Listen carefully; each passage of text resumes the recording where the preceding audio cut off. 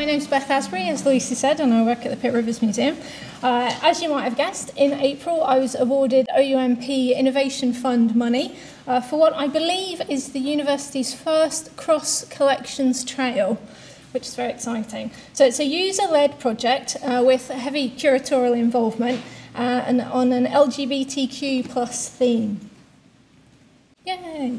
Okay, so the project originates in a lecture given by Professor Richard Parkinson of the Oriental Institute in LGBT History Month in February, and a podcast is available at the link there. I can definitely recommend having a listen. It's fantastic.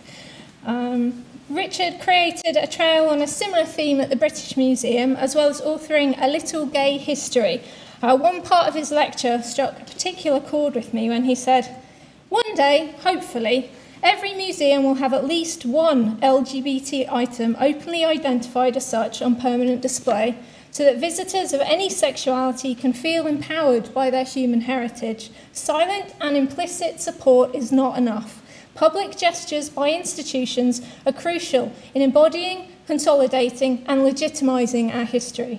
Prominent institutions have a responsibility to stand up for inclusive human rights prominently." And I basically thought, why not? So, the much feared Clause 28 no longer exists, and as public institutions, we in fact have a legal obligation to actively tackle prejudice and promote understanding of LGBTQ individuals.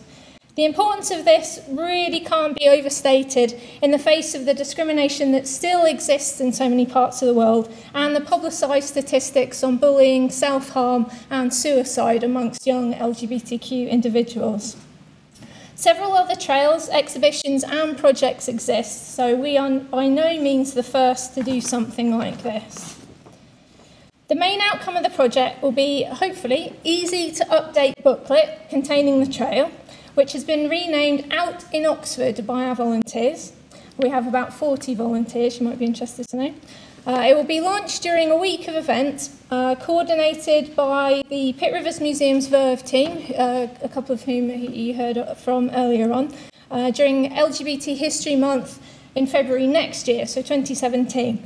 Incidentally, 2017 is also the 50th anniversary of the decriminalisation of homosexuality. So it was interesting to ask curators to queer their collections, I suspect in most cases for the first time. So this is something that Matt Smith, who worked on the Birmingham Museum and Art Gallery project, also noted.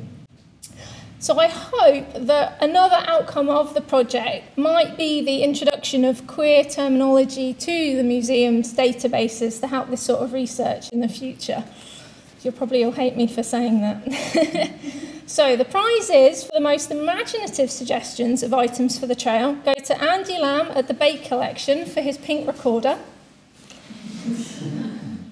and Stephen Johnston at the Museum of the History of Science for suggesting celestial globes to tell stories from classical mythology.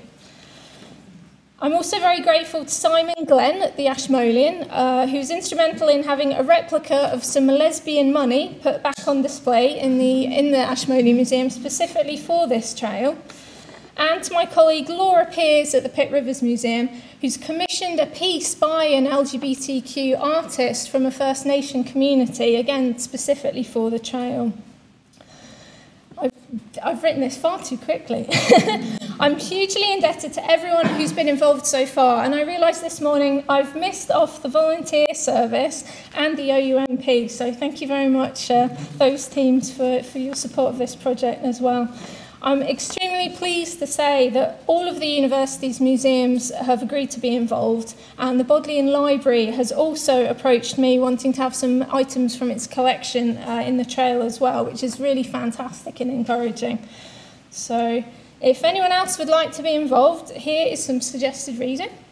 One thing that Vincent warns against is losing momentum once one LGBTQ-related project has ended. So I do hope that if this project is successful, you in all of your institutions, your collections, your museums will also feel empowered to also host LGBTQ plus friendly events and work with those groups. I'd love to hear from you if you'd like to be involved to organise the launch events for the trail as well. So thanks for listening. That was much less than 5